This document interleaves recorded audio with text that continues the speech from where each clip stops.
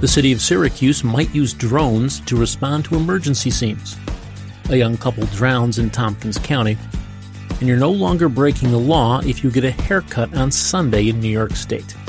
This is your Syracuse.com flash briefing for Wednesday, July 14th, 2021. I'm George Owens.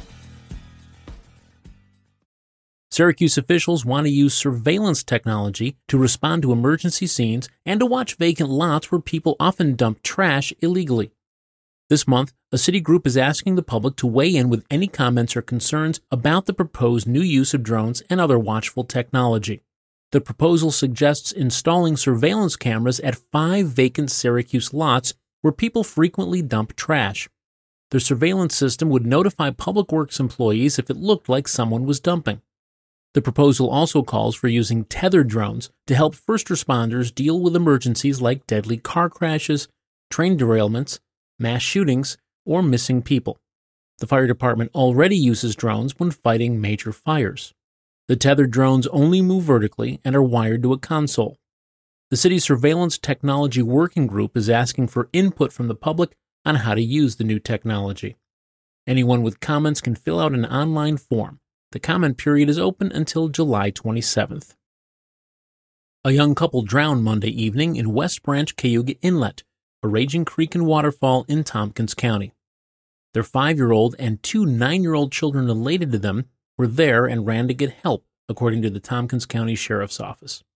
The victims were 27-year-old Carissa A. Stone of Newfield and 29-year-old Michael R. Mayer of Van Etten.